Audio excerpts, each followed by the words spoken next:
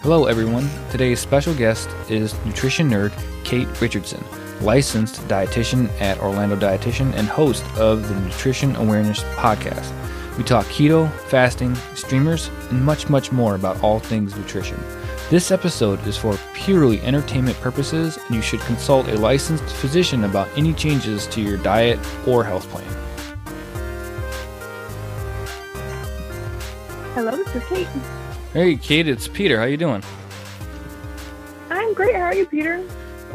Not too bad. I'm a little under the weather, but I was kind of I'm super excited to have you on. So just so you know, I don't want to like throw you off guard. I have two other people with me that are on the show. My co-hosts Ruthie and Josh are with me today. Just so you know. Okay. Hi. Hi, Ruthie.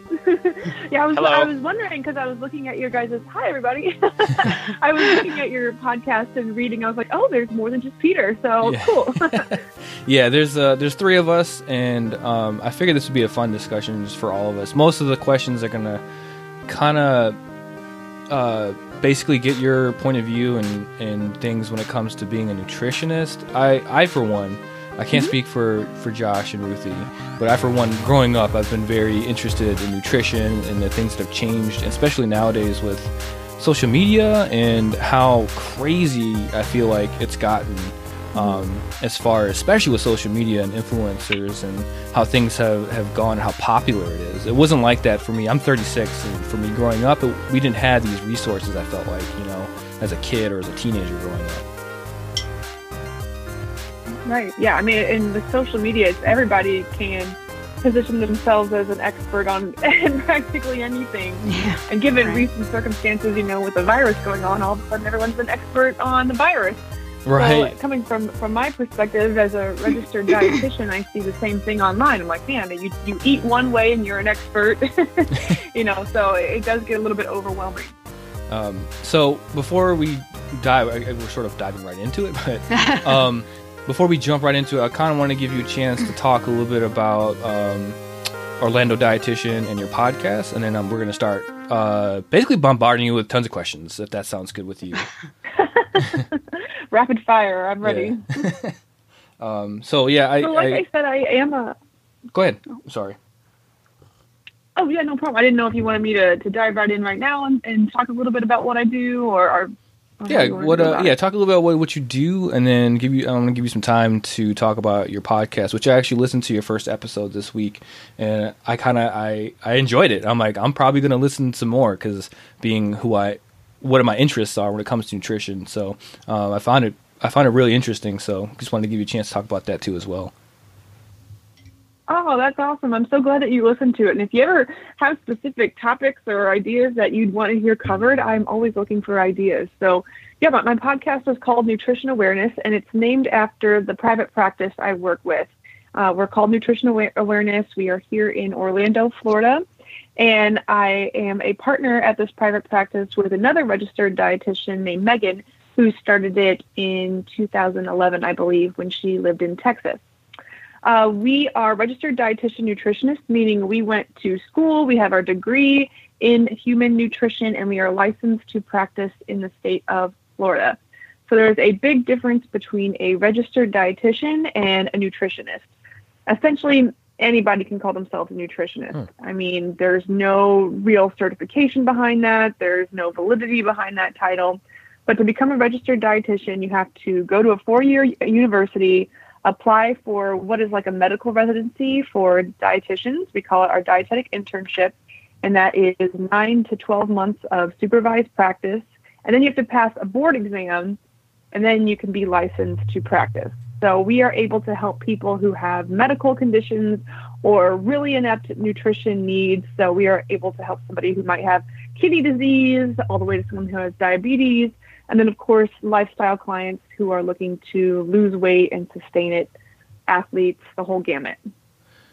It was really cool, and I thought it was funny in your first episode on how you explained on how to spell dietitian. I thought that was pretty funny how you were saying people will spell it with a C, and you actually like laid it out. No, it's like T, not a C, with tit, and I thought that was great. I thought that was really funny. Thanks. Whatever helps people remember. Right, exactly. And I was like, you know what? That does sound like there's a C in there whenever I think about it, like how to spell it out. But thank you for spell check. So that's like the greatest thing ever. But that's awesome. So I kind of want to get in. We were messaging each other. I was like, I didn't really know where to go with this episode, but then I read your profile, which I loved, and I thought on your website, and I was like, you know what? I was like, this girl is a nerd, but she's a nutrition nerd. Like that's how I immediately what I got from you. So, can you dive in a little bit about growing up, or kind of like how you became so focused on nutrition, and how you sort of became this sort of, in my opinion, nutrition nerd? Yeah, absolutely. Absolutely.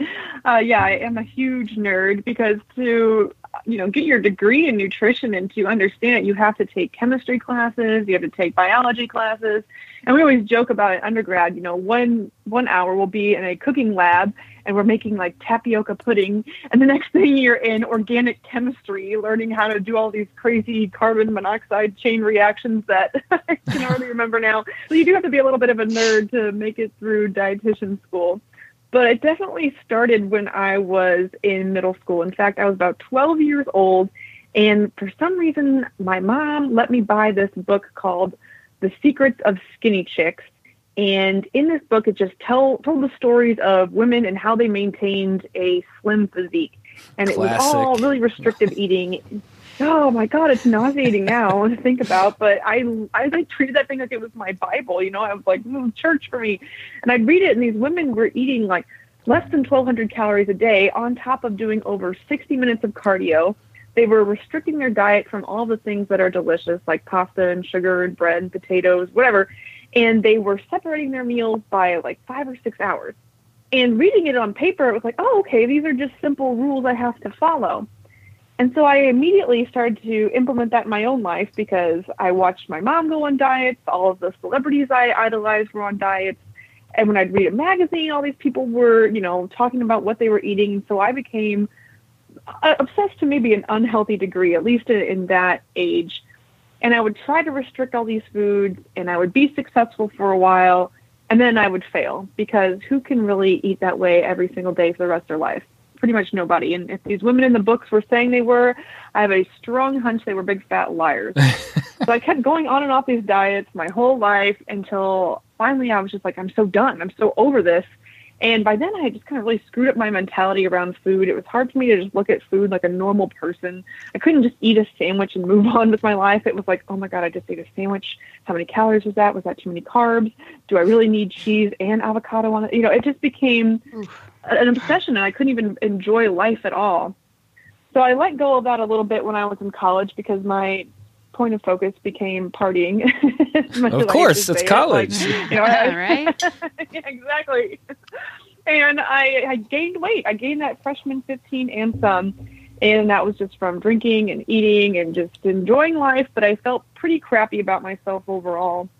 And so my first instinct was to go back on a diet because that's just how my brain was wired. I mean, if you want to talk about nerdiness, how you eat and everything that you do in terms of what you cook, how you cook, where you eat your meals, how you see food, how you see yourself. I mean, that's your brain's pattern. It's a reactionary pattern that you really ingrain through repetitive behaviors. And when you're young, you're really impressionable. So the ways you see food and the way you treat food and how food plays a role in your life really becomes a part of your, DNA, your neurological DNA as you get older. So I just reverted back to dieting because that's what I knew. I thought, to lose weight, I'll just go back to the Secrets of Skinny Chicks book. And of course it didn't work. I felt miserable. I felt horrible. I tried a bunch of things. And finally, it was kind of crazy because I was in dietitian school. I was studying to be a dietitian during all of this because throughout the years, I still always maintained an interest in anatomy and biology and nutrition and chemistry. And I was like, I just kind of hit me like a ton of bricks when I had finally just like blown my latest diet. I was like, what am I doing? I'm overcomplicating this. I'm making myself miserable. I'm not getting results. This freaking sucks.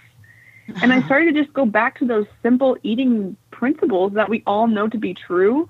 Eat whole, real food. Eat in the right portions. Don't eat too much. Don't eat too little so that you're hungry. Eat foods that come from nature most of the time. And don't restrict yourself. And slowly but surely, in the most unglamorous, unsexy way, my body started to do what I wanted it to. I was able to have more energy. I could go to the gym. I could walk around campus. I could study and stay up late studying for things, and I didn't feel like I needed a bunch of caffeine and sugar to get me through. And I started weight training, and that only accelerated my progress and my obsession. And I became a huge nerd when it came to fitness and muscle building and all of those things.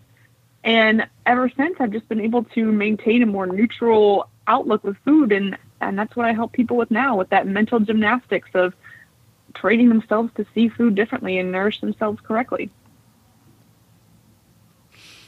I think that's like so awesome. I'm in my early 30s, not quite as old as Pete. But, I'm the oldest person here. Yes, I am the oldest person here. But I love how you're, I didn't, Pete was telling me about the podcast and I really want to check it out because I just love learning new things. And a couple of years I had to do like what you're talking about. I realized that it was how we see food is a big problem. Like, as people, like just as a society, and like the habits that you have to break and stuff, the way you see foods and everything like that. So yeah, I totally wanted to check it out because after that and reading your bio and everything and stuff, I'm like, this girl gets it. She knows what she's talking about. I mean, like obviously you have the training and you have the certification and everything and stuff like that. But I'm like, but she actually like gets it. Like it was a whole thing. So I totally appreciate that and stuff. But I guess because we don't always get to have a girl on the show. So for like a whole second, because we don't,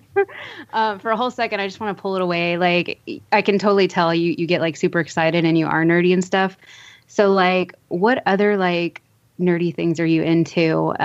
Like do you like video games, TVs, movies and stuff like that? And everything? Like what are you outside of the dietary and the fitness stuff, which by the way, when I started lifting, I became a huge lifting nerd. Lifting is so great.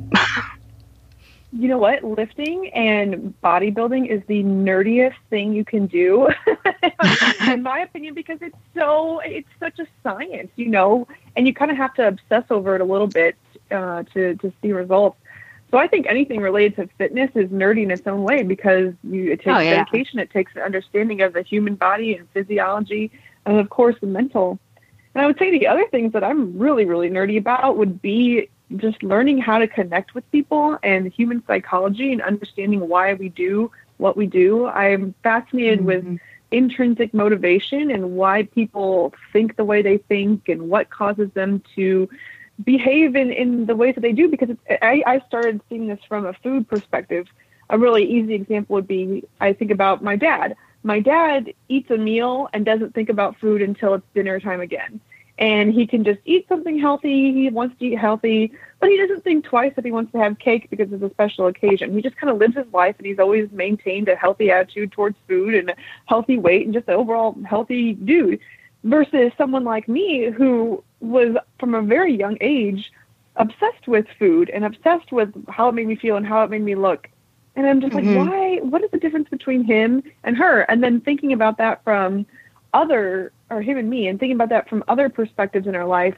And lately, the thing I've been nerding out about is relationships, and specifically monogamy, and people who are like in polyamorous relationships and the psychology behind how those things all work and how modern civilization has shaped relationships and what we view as societal norms. So I've gotten really big into reading books by, have you ever heard of Christopher Ryan or Esther Perel? They're people that really challenge, you know, social norms and how we live our life now. So I'd say that's my latest nerd venture. You're talking right at my alley. Like in college, I studied psychology and sociology. So I love studying people and things and like social dictums and stuff like that. So I don't want to like get on a tangent, but like you're talking and I'm like, yes. Like this is the kind of stuff that I nerd out about and stuff like that. Also, like really quick, like when you said like fitness is kind of nerdy, it's like its own nerd culture though. Like you get the shirts now that say like beast mode, and then it's like, what's your fitness playlist? You know, like it's all over social media. It's a whole different brand. And like, yeah, now that I'm saying it, you're like, it's kind of right though. Like they have their own hashtags for their own nerdom a little bit. So I agree with you. Yeah, and you know what's fun too is you see a lot of people. I think the people that really, not always. You can't always say this, but there is a solid group of people who maybe grew up in adolescence feeling a little bit socially ostracized. Maybe they were a bit geeky and didn't quite fit in, and then they found fitness, and it was a great outlet to completely nerd out in a you know, I don't want to say socially acceptable way, but in a way that's almost glamorized now. And so a lot of these people who are jacked, I mean, they are the nerdiest of all. It's true. For sure. Definitely. I agree. It's fun. Mm-hmm. Did we lose Josh? I don't know. Did we lose him? No, I'm here. Oh, I didn't see your name. Sorry. My microphone was also muted. It's fine. So, hi, Kate. Can you hear me? Hey, Josh. What up? Hi. How's it going? I'm the third question segue here. I have a question for you. So you talk about diets in your biography on your website.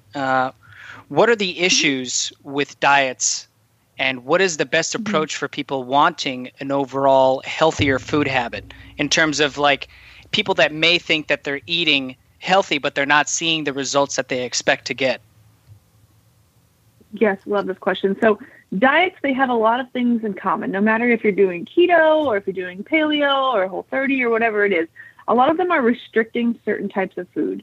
And when people feel restricted, they often want to overeat that food that they are restricting. It's kind of like putting that food on a pedestal. So for many times, people are able to follow a really restrictive diet for a long time. Doesn't matter which one it is, whether it's a really low-calorie diet or something that's restricting a food group. But then once they allow themselves to kind of break free from that diet, maybe once they start to loosen up a little bit and let's use a low-calorie diet for an example, someone that's eating a 1,200-calorie diet. Maybe they're able to do it for a few weeks and they see results and they feel really motivated and they're excited because they've started to lose weight. But then something happens like a birthday party and there's cake and they have this mental war with themselves like, oh, should I eat the cake? Should I count these in my calories? Should I do cardio tomorrow, next morning to make up for it? And they convince themselves to have a piece of cake. And then that cake tastes really good because it's been restricted. It's been something they haven't allowed themselves to eat in so long. So they might go up for another piece. Or maybe they'll go up for cookies. And it's harder for them to just stop at one piece of cake because it's been something that's been restricted outside their total caloric allowance for so long. And then the next day or immediately after, they're going to feel overwhelming senses of guilt or shame because they broke these arbitrary rules they set for themselves. And one of two things either happen here. They either restrict themselves even more to make up for the calories they ate, or they say, why bother? I'm a failure. I couldn't even stick to this. I ate this cake and now I feel like crap. Why even try? And then they go off the rails and eat worse than they did even from when they started the diet in the beginning and end up gaining the weight back and in many cases and then some. And the reason why this weight will come on in such with vengeance is how I usually describe it, is because several things happen from a metabolic standpoint once you start to rapidly lose weight from a restricted diet. The first thing that happens is your metabolism adjusts, meaning it slows down. Your body is really smart and it wants to keep you alive. So if you are used to eating about 2,000 calories and you immediately make this jump to eating 1,200 calories, your body kind of freaks out. It's like, oh, all of a sudden Josh isn't getting enough food. This is bad. I need to slow down to preserve energy because food is obviously scarce since all of a sudden Josh isn't eating 800 calories per usual. So your metabolism slows down. You start to feel tired because your body is purposely not pushing you to burn as much energy. All of these things change with your mood. You might feel irritable. And then on top of that, as your metabolism starts to slow down, your body starts sending you increased signals to eat, meaning you feel hungrier. So you've got these two opposing forces. You've got this slow metabolism and this drive to eat. So you can see that over time, that's just not sustainable. Your metabolism's slow, you're burning less energy at rest, but you're hungrier. So eventually when you give in and you do go and eat that cake, not only are you eating a caloric surplus from your baseline anyway, but your metabolism's now slowed. So when you regain that weight, it's going to come back on stronger because your body's just not armed to metabolize all of those extra calories from whatever it is you choose to overeat. And so that's why so many diets just fail, because your body is working against you. It doesn't want you to lose weight. It doesn't care how you look in a bikini. It doesn't care how you look in your pants, or, if you have, 6-pack abs. It cares about keeping you alive. So it's going to do whatever it takes to get you to eat. And that's why restrictive dieting and fad dieting just is not sustainable for the majority of the population. Well, that's right. Okay. So hold on. I have a follow-up, I guess. Yeah. What do you say? Could dieting be a positive thing if the person is able to maintain it? Will the body eventually adjust in a way that is beneficial for the person? If the person has enough willpower, is what I mean, to push through it. Oh yeah, good question. I love that question. I like to sort of get people off the willpower thought, right? Because willpower is based on feeling, at least from my perspective. You wake up and you feel like doing it. That's awesome. That's great. But sometimes you're not going to feel like doing it. And willpower is finite. It doesn't last forever. What works for most people, if they are trying to lose weight and maintain it, is taking that really unsexy, slow and steady approach. So let's go back to the example. Let's say we have our person here, and he's eating 2,000 calories a day and he wants to lose weight. Well, we want to create a caloric deficit in a way that isn't dramatic, that doesn't freak the body out, and that the metabolism can adjust accordingly.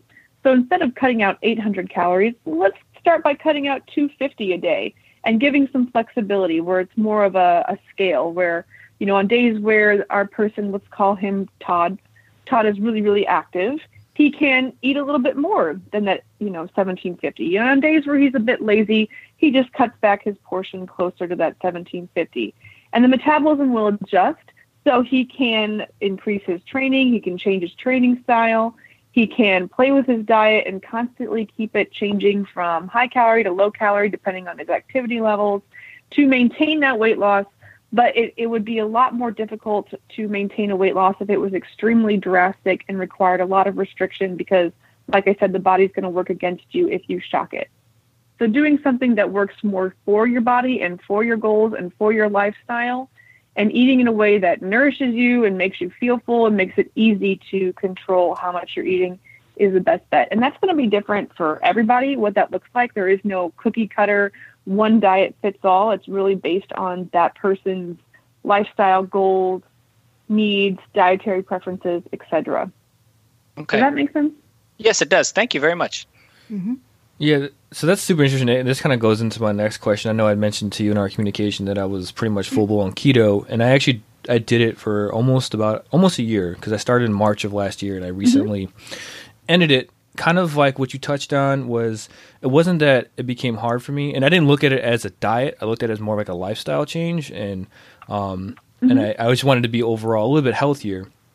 And so what I did was eventually I just, because my wife's not keto, my kids aren't keto, and it just was kind of a pain on the lifestyle of our family.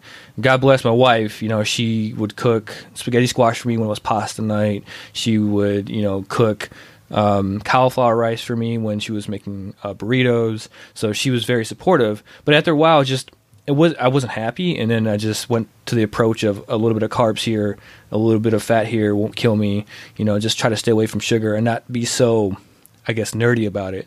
But that being said, with keto, why do you think it's so popular now? Like, it seems like that is the thing that, it seems like every 10 years there's this thing. I remember growing up, the Atkins diet, like everyone's talking about the Atkins diet, but now it's like everyone's talking about keto. And I kind of want to think, what do you think about the popularity of it, and why it's just out there? Everybody's talking about it and doing it. Oh yeah. Yeah. So I love this question, and I am not anti-keto in the least. And the reason being, there are some people who just thrive on keto. It's definitely a slim minority. Most people, like you're saying, it doesn't really fit with their lifestyle. It's not something they can do forever and ever, but it is really a good option for somebody who maybe doesn't have a family. I find that with my clients, it's the males who do not have kids, who do not have a family, and who don't really care about food that much, don't really associate fun and social outings with food, that tend to thrive on keto the most. The only thing that I sometimes hesitate outside of the sustainability and the practicality of keto for people is the lack of long-term studies that we have on overall cardiovascular health. So for most people I recommend who really are dead set on keto, it's something they want to do, I say, all right, you know what? I respect anybody that wants a challenge. There are a lot of amazing things you can learn from trying different patterns of eating. If you want to see how eating a high-fat, moderate-protein diet affects your appetite and affects your cravings, affects your energy, go for it. Set a goal. Do it for 12 weeks. But know that maybe it's not going to be something that you want to stick with forever. If you can't imagine yourself eating this way for 6 months down the road, don't expect to eat this way 6 months down the road. Use it as an experiment. Play detective with your diet. Say, how does eating this way make me feel? How does it make me react? How does it change my mindset about food? What can I learn about myself and my body from eating this way? And take that evidence, take all of that stuff that you find from trying an extreme diet like keto and implement that into a more sustainable eating plan for you. So maybe you lose a lot of weight from keto. You find that you really enjoy higher fat meals. You feel like you have more energy. You don't have the need to snack. You don't feel as, weighed down, and you don't get that sugar hangover that maybe you were getting before. Well, when you transition out of keto and go into a more sustainable eating plan, incorporate higher fat meals. Don't restrict carbohydrates like you were before, but know that, okay, maybe eating a high fat, moderate protein breakfast does better for your schedule, does better for your energy levels than eating a bowl of oatmeal and fruit and orange juice and all of that stuff. So there's a lot that can be learned from experimenting with different diets. And same goes for, a vegan diet. Why not try it for 8 to 12 weeks? See how you feel, see what you learn, and see if there are certain things you can take from trying those extreme diet patterns and putting that into your more sustainable eating plan. Yeah, no thanks. I'll stick to I can't give up my meat. I don't think I'll ever experiment with vegan. But it's funny. I love how your answer to that and how you explain it, because that's basically what I did over the years, struggling with like dad bod. That's basically what my struggle was. Like, I've been skinny most of my life, but as I got older, I just got fat in my chest and my stomach, and it was really frustrating. And the one thing that sort of solved that for me was being more active. That was like I think that's a huge key that people miss out on, is that just because you diet, you also need to do some activity along with that diet. And once I put those two together, keto really helped me in toning that section. And then once I kind of felt happier about myself, I kind of transitioned. And this is where I want to get into also fasting. I hear so many things about fasting. It's another thing that's super popular that everyone's talking about. I kind of wanted to get your thoughts on, the popularity of fasting, and is that something that you may recommend? Is this something that is it just a fad? Kind of like what your take is on fasting, intermittent fasting. Sure, absolutely. And yeah, and before I even mentioning about the fasting, something you said about the keto diet, I wanted to bring up as well is, if you look at the dietary patterns of our human ancestors, they were often phasing from higher carbohydrates to higher fat diets throughout the season. It just kind of depended on what food was available and what was in abundance and what was not. So the idea of eating keto intermittently or phasing those kinds of diets in and out of your lifestyle for certain amounts of time may not be a bad idea for some people. Eating keto for 3 to 4 months and then phasing off of it. And then, whenever you feel like you need to get back in that mindset, or if the winter season's coming and you're maybe less active, well, then phasing that back in, knowing that it's not going to be a long-term, a diet for you. So I think there is a lot of validity in going on and off diets, as long as you're not restricting to the point of metabolic damage. And that has to do with overall caloric intake. And of course, if you are insulin resistant and any kind of abnormal hormonal panels that might be present. But to fasting, that's a similar thing too, where there might be times in our ancestors' history where they weren't eating for long periods of time. And if we look at the studies on intermittent fasting and what that does for your health, they are by far positive. There aren't many negative effects to intermittent fasting, at least none that are proven by scientific data and, evidence-based nutrition studies.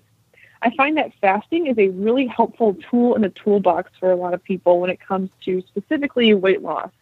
Reason being, a lot of people who are overeating are doing so after dinner, or they're doing, after they've had their meals and after they've had a quote unquote good day. I hear that a lot. People say, oh, I ate good today. I had a good day. And then they come home and after dinner, it's like all hell breaks loose in the pantry. So intermittent fasting can be a real tool for people to kind of cut off those times of the day when they are eating excess calories. And usually those excess calories are not coming from fruit and vegetables and lean proteins. They're coming from chips and candy and chocolate and ice cream. And once people kind of close the kitchen and they do that intermittent fasting, which I should probably explain for any listeners who are unfamiliar, intermittent fasting is just where you only eat for a certain window of hours in the day. So you might eat from 9 a.m. to 7 p.m. And that right there would be the only time when you eat, and then you just let your body fast the other hours of the day where you're not digesting any food. So that's what intermittent fasting is. So if somebody can cut off their eating window, then they can kind of see, okay, are there places in my day where I need to be eating more substantial food? That way I don't feel tempted to eat after dinner, and I don't end up consuming more calories after dinner than I would have if I just ate a little bit more spread out throughout the day. This is a really great tool because a lot of times people will find that when they think they're eating good, they're actually just under fueling, and they're not giving their body all the nutrients it needs to feel satisfied.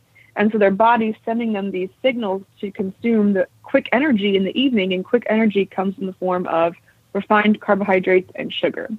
So intermittent fasting, I think, is a great tool for people to stop over consuming those lower quality foods and to start looking at their diet as a whole and thinking, okay, how can I incorporate the right nutrients in the right portions in a certain hour of the day to help me control my snacking?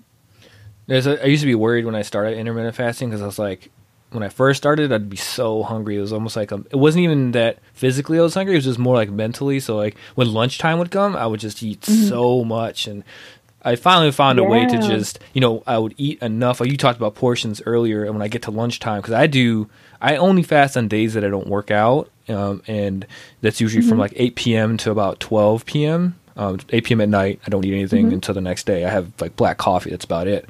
But when I first started doing it, it was just like, man, I would go get lunch and I would just eat so much food. But then after a while, I realized just portion it a little bit and see how you feel. And then, I'm actually full. I don't need to eat more. So it's kind of like a struggle there. But it was a really interesting experience playing around with intermittent fasting. My wife's like, I can't do it. She's like, she won't even try it. She's like, I can't do that. So, but it's kind of funny. Well, I love that you say it's like an experiment, because it is. So many of us don't even think about our hunger. We don't even think about how we're feeling about food. And so when you start to change up the pattern of how you're eating and you start to shift around your portion sizes and pay attention to how that makes you feel, that can be really eye-opening. Some people might realize that they're eating too much, and some people might realize they're not eating enough, and some people might realize they're eating too much of the wrong things, and that's why they're feeling a certain way. So it's fun to play detective and just kind of experiment with different patterns of eating rather than calling it, I'm going on a diet. It's like, no, I'm just experimenting with a new way of eating and seeing if there are any things I can learn about my body and what it needs and my hunger signals that are in line with my goals. And like you said, at first you were probably really, really hungry because your body was used to being fed at those certain times, which caused you to want to overeat at lunch because you're like, oh my God, I need food. But the body's really smart and it can adjust. So, I want to ask you, did you notice that within, a week or two's time, once you started to slow down, did those hunger signals start to slow down as well? Yeah, it's actually, it's just pretty normal now. Like even on days that I do work out in the mornings, I don't even really eat a whole lot even after that. It's like almost normal for me not to have breakfast.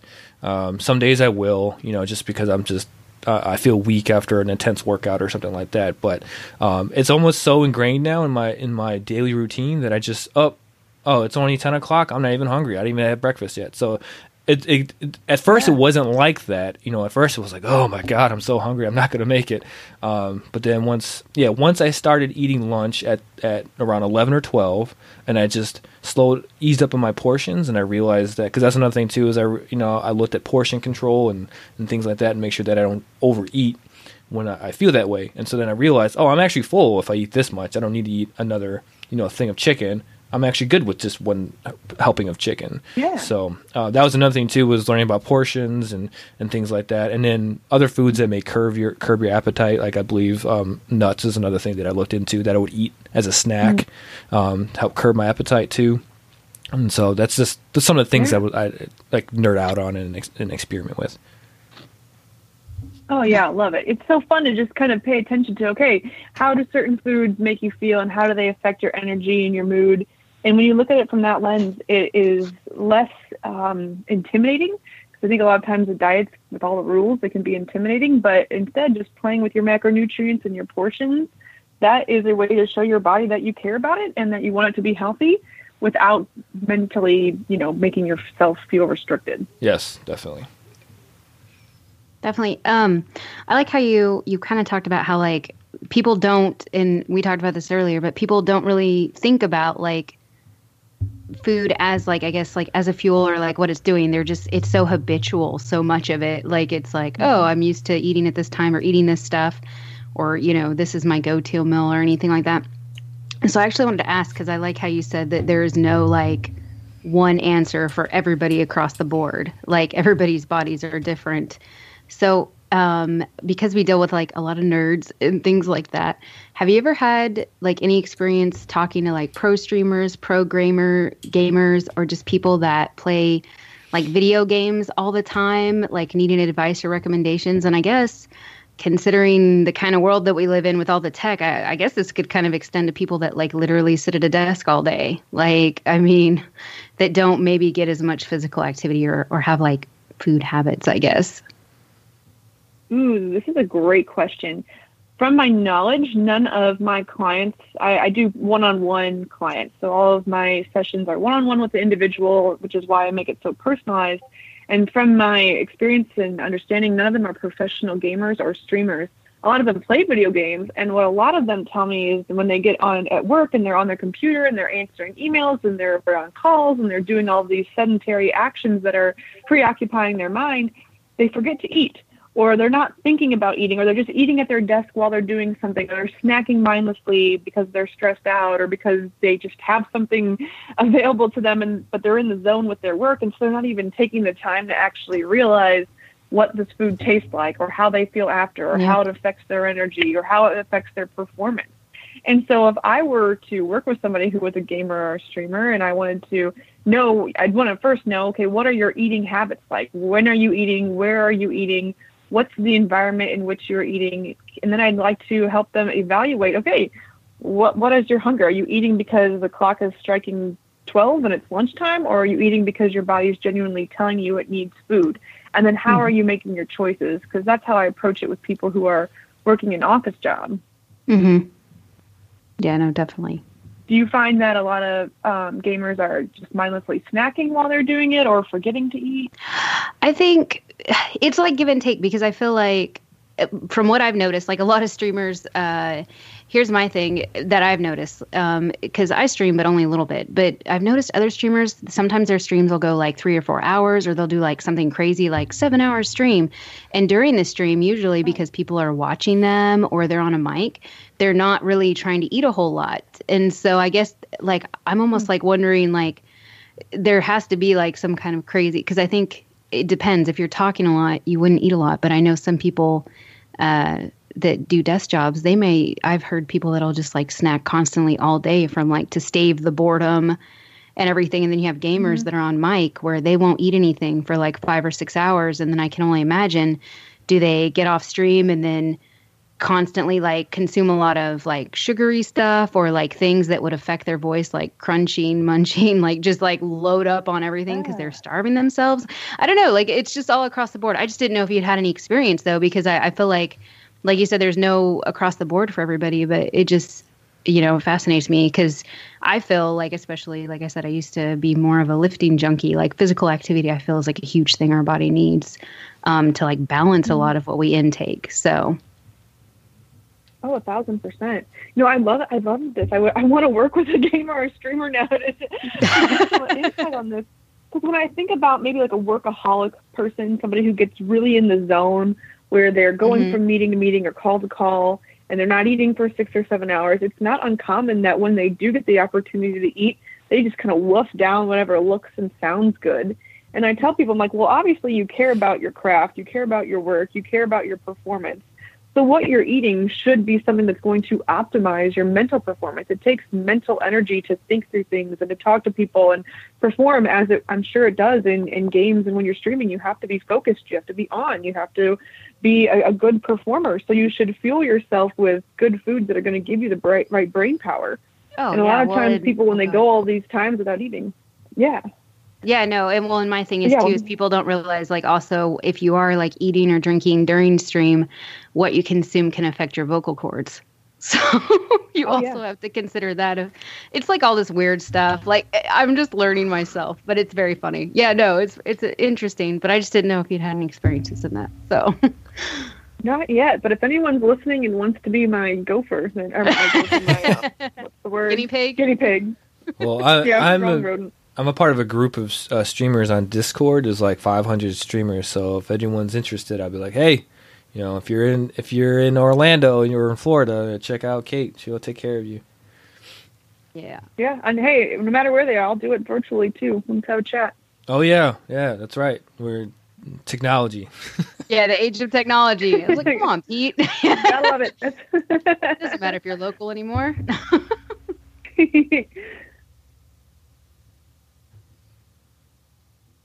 I think Josh had a question. Okay. No, I'm back again. I can't tell when my microphone gets muted because there's no cue. It's just a button. Sorry, excuse me. So the next question here from me is, what can you say about foods and how they affect people based on their ethnicity? What do you think about DNA tests that say they can provide information to people, like what kind of foods affect them based on what their ethnic background is? I say don't worry about it. Why would you rely on a test to tell you what you need when your best tool is how your body reacts? I mean, there's nothing that really shows how valid those tests are based on your ethnicity. So unless you have any kind of medical condition or blood panel or hormonal panel that dictates you should or shouldn't be eating some kind of food in any kind of amount, I would not even waste my time or money with those kinds of tests. Okay. Very good. Thank you. I feel like fitness and health is so popular now due to social media, and everyone thinks that they know everything about health, especially, it's really big in the Instagram community. What is it like for you as a licensed dietitian, seeing all of this misinformation or being challenged by people who are not experts? That's my question there. So this came up in our discussion. I just wanted to tell you, because what this came up was I saw in one of your Reddit discussions, and you went into like Keto or something. I know this sounds weird, but I was doing research. I always research our guests, and I was looking at some of the things you posted on Reddit, and like you got attacked on Keto, and I was like, damn, like they don't even know this woman's a dietitian. They're like, oh, this is wrong, blah blah blah. I was like, holy crap! And I thought that was really interesting about how you went in there and kind of like how the communities can be a little rough, and if you even try to throw something out there that may go against what they think. That's kind of like where we were discussing this. So yeah, and not only that, but it's like nowadays every time I pull up a YouTube video, it's like I get an ad for some health or diet plan or meal plan or workout plan, and it's always the same thing. Click now so you can watch my 30-minute clip, but it's them talking for 14 minutes about this 30-minute video that I have to watch, and I can just never get around. It just feels like extortion. Oh, yeah. It's marketing and money, and people have found that I believe the diet industry itself is a billion-dollar industry, and it's only going to keep growing and growing. So people are for sure capitalizing on that, especially with digital ads. And so I forgot about that keto thread. Yeah, I think I had made a comment about excess protein consumption, and everyone just like shit on me. And I was like, you know what? This is why I don't go on Reddit for these kinds of things. I was like, fine. But what I found is that there is no reason for me to get my blood pressure up and get fired up and participate in those kinds of conversations unless people are providing harmful information that could actually hurt someone's health. Then I would maybe step in. But here's where my mindset goes. If somebody adopts a way of eating, and let's just use veganism as an example, because that culture of people who are really, really vocal about veganism, I mean, we've probably all seen it before. They live and die by it. They swear by it. They start to associate any kind of benefit in their life to this form of eating, and it's not everybody. It's definitely not every vegan, but they're a very vocal group about it. Just like on the keto side, there are very vocal people about that diet as well. They have found that this diet impacted their life in a positive way, and so they feel very passionate about it. And I like to relate it to religion, because if somebody adopts a religion or a spiritual practice that has impacted their health and well-being in a positive way, they want to share it with other people. They become very passionate about it, and their intentions are good. They want other people to feel as good as they did. They said, hey, look, I have found this new way of eating. It has done this, this, and this for me. It can do it for you too. Here's what I did, blah, blah, blah. And it comes from a good place. I mean, people want to help other people. It feels nice to help other people and share what you've done to make them help. So fine, you know what? Let the people do that. But then I tell anyone who's reading that to take everything you read with a grain of salt. I don't care who it's coming from. Do some research behind it, because a lot of people on the internet can pose as experts. They can use fancy, unregulated terms that make them look like nutrition experts. And just because somebody did a certain diet and they found success from whatever kind of angle you're looking at from that diet does not make them a health expert. And your individual health should be taken seriously. So you need to consult with a professional, whether it's a physician or a dietitian, if you are looking to go on some kind of drastic change, because just because it worked for that person doesn't mean it's going to work for you. And if they start shooting out information that might seem a little bit fishy or has, merit to be questioned, then be a smart consumer and look into it for yourself. Consult with an expert. Do some extra research. Just don't believe everything that you read online. So when I read everything, I have to remember that, I'm an expert in nutrition because I have a lot of experience and I have my degree and I'm licensed and I'm certified.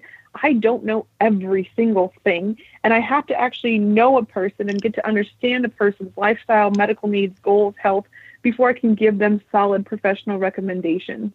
So you need to really take in all things from account. Be a smart consumer. Be humble. Don't let your ego get in the way.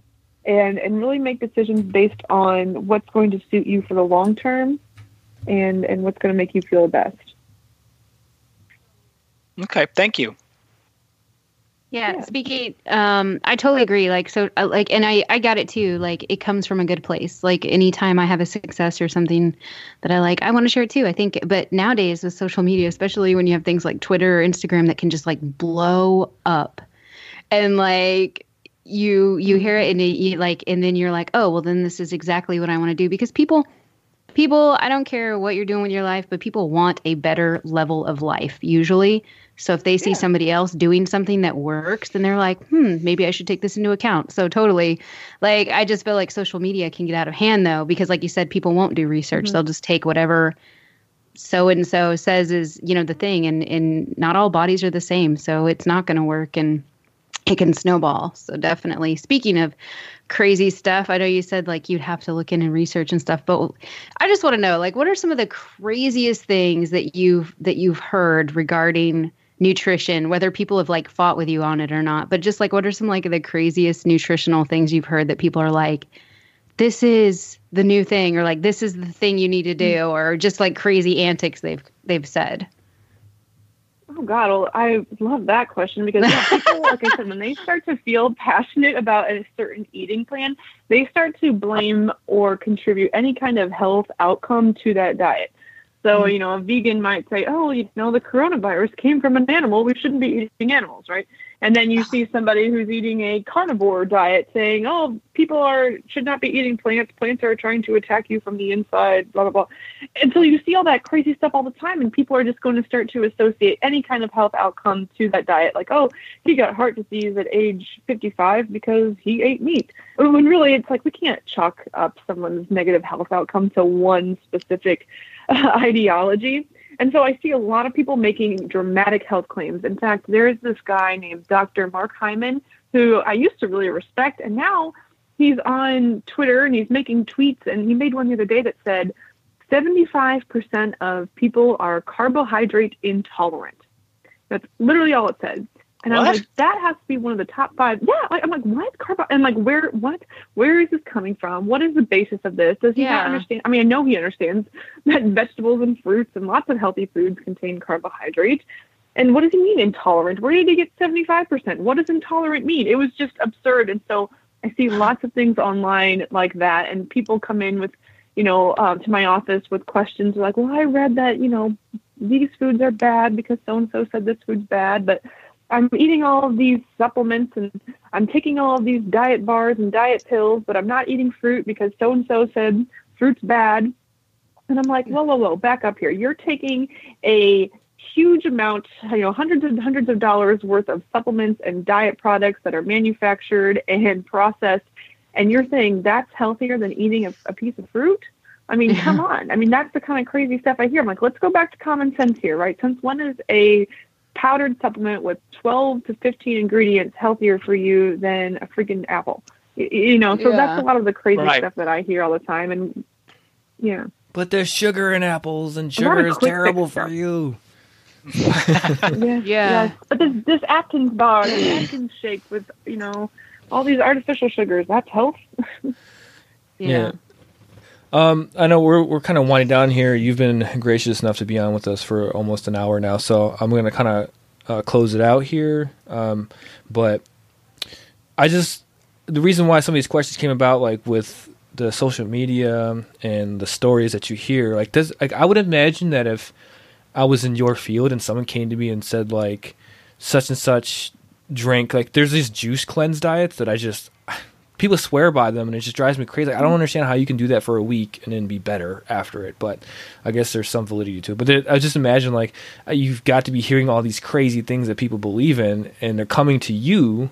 You went through the school, you got certified, you did everything that you're supposed to do, and you work in this field, and then people are just bringing you this like crazy BS that they're seeing from people on Instagram. And I just can imagine like being so frustrated by that, like how irresponsible it is to tell people like, oh, well, if you just do this one thing, it'll cure you, or if you just do this thing. It's almost like anti-vax for me. Like, it just drives me crazy.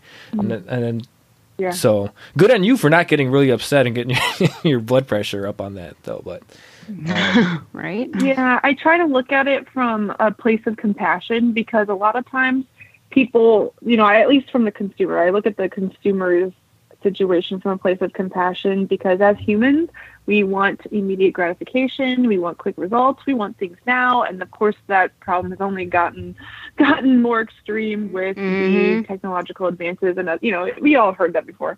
So I understand, and I try to meet people halfway and say, like, I get why you wanted to buy this supplement or this fat burning pill, or you wanted to do this juice cleanse, because these people who are marketing them are freaking geniuses. They know what they're doing. They know how to market these things to you, and they know how to make it seem like it's going to be the thing that finally cures all of your problems.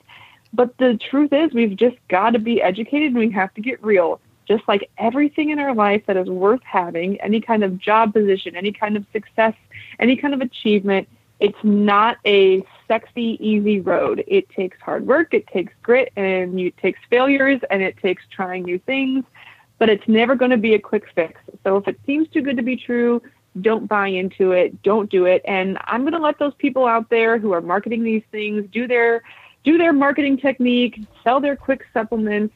But I feel like as a professional in the field, and my colleagues, I know they all agree that we have to be the voice of reason and just kind of remind people like, hey, these things aren't validated. They're not regulated.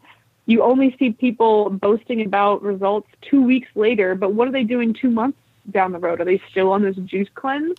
Are they able to sustain all of these results in the long run? No, you only see those before and after photos in 7 or 14 days later, right? So just take note that these things are not going to be your cure-all. They're not going to fix anything. You have to do the hard work. You have to put it in over and over again. There's never going to be any kind of diet or supplement or pill or quick fix that's going to trump hard work and consistency. I love when you talk about the 14-day change and things like that. I'm like, shit, my body in the morning looks way different than it does at night. Like in the morning after, in the morning after a workout with no food yet, I'm like, look at me now. But then at night, I look like I'm, straight up dad bod before I go to bed. So it's like, I mean, if you did before and after, before I wake up in the morning after a workout in the morning to when I go to bed, like you'd think that, maybe that was like a 2-week transformation, but no, that was like 12 hours. So. Yeah, it's kind of frustrating for me. And that's normal. Yeah, exactly. And then that's what I like when people do these body positivity things, and they show what the truth is and things like. There's people that do these videos where this guy with chugging soda and things. He's like a bodybuilder and shows what he looks like, and about dehydrating and like how Instagram can kind of like. There's so many things about Instagram that I don't like, and it just drives me crazy. That we can get into hopefully maybe another time about body dysmorphia and things like that. But the social media aspect of fitness, I think, can really grind my gears to a certain point. So it's really nice to get a refreshing, positive, and actually educated take on these things that we discussed today. So that being said, we really don't have any more questions for you. I did want to give you a chance to, is there any way if anyone wanted to reach out to you or contact you, like social media, email, and then I'll also put it in the description for this episode. Yeah. Instagram direct messaging is a really great way to get a hold of either me or my partner Megan. We're both registered dietitians, and our Instagram handle is @nutrition.awareness. You can reach us on direct message, and then the link to our website is on our page. It's orlandodietitian.com. Dietitian, if anyone's wondering how it's spelled, as we talked about in the beginning, is DIETITIAN. It's got tit in there, if that helps anybody remember. I'll never forget now. And get a hold of this. Yeah, there we go. My mission to help people spell it. Well, I gotta say, I really didn't have a clue as to how this episode would go, but I think this was pretty awesome. It was really cool to have you on and discuss all these things. So, again, thank you so much for coming on to talk with us today. Yeah, thank you, Kate. Thank you, anytime. definitely. Anytime. It was great meeting all of you guys. Yeah, you too. Me too. Talk to you later. All right. Take care. See ya. Bye.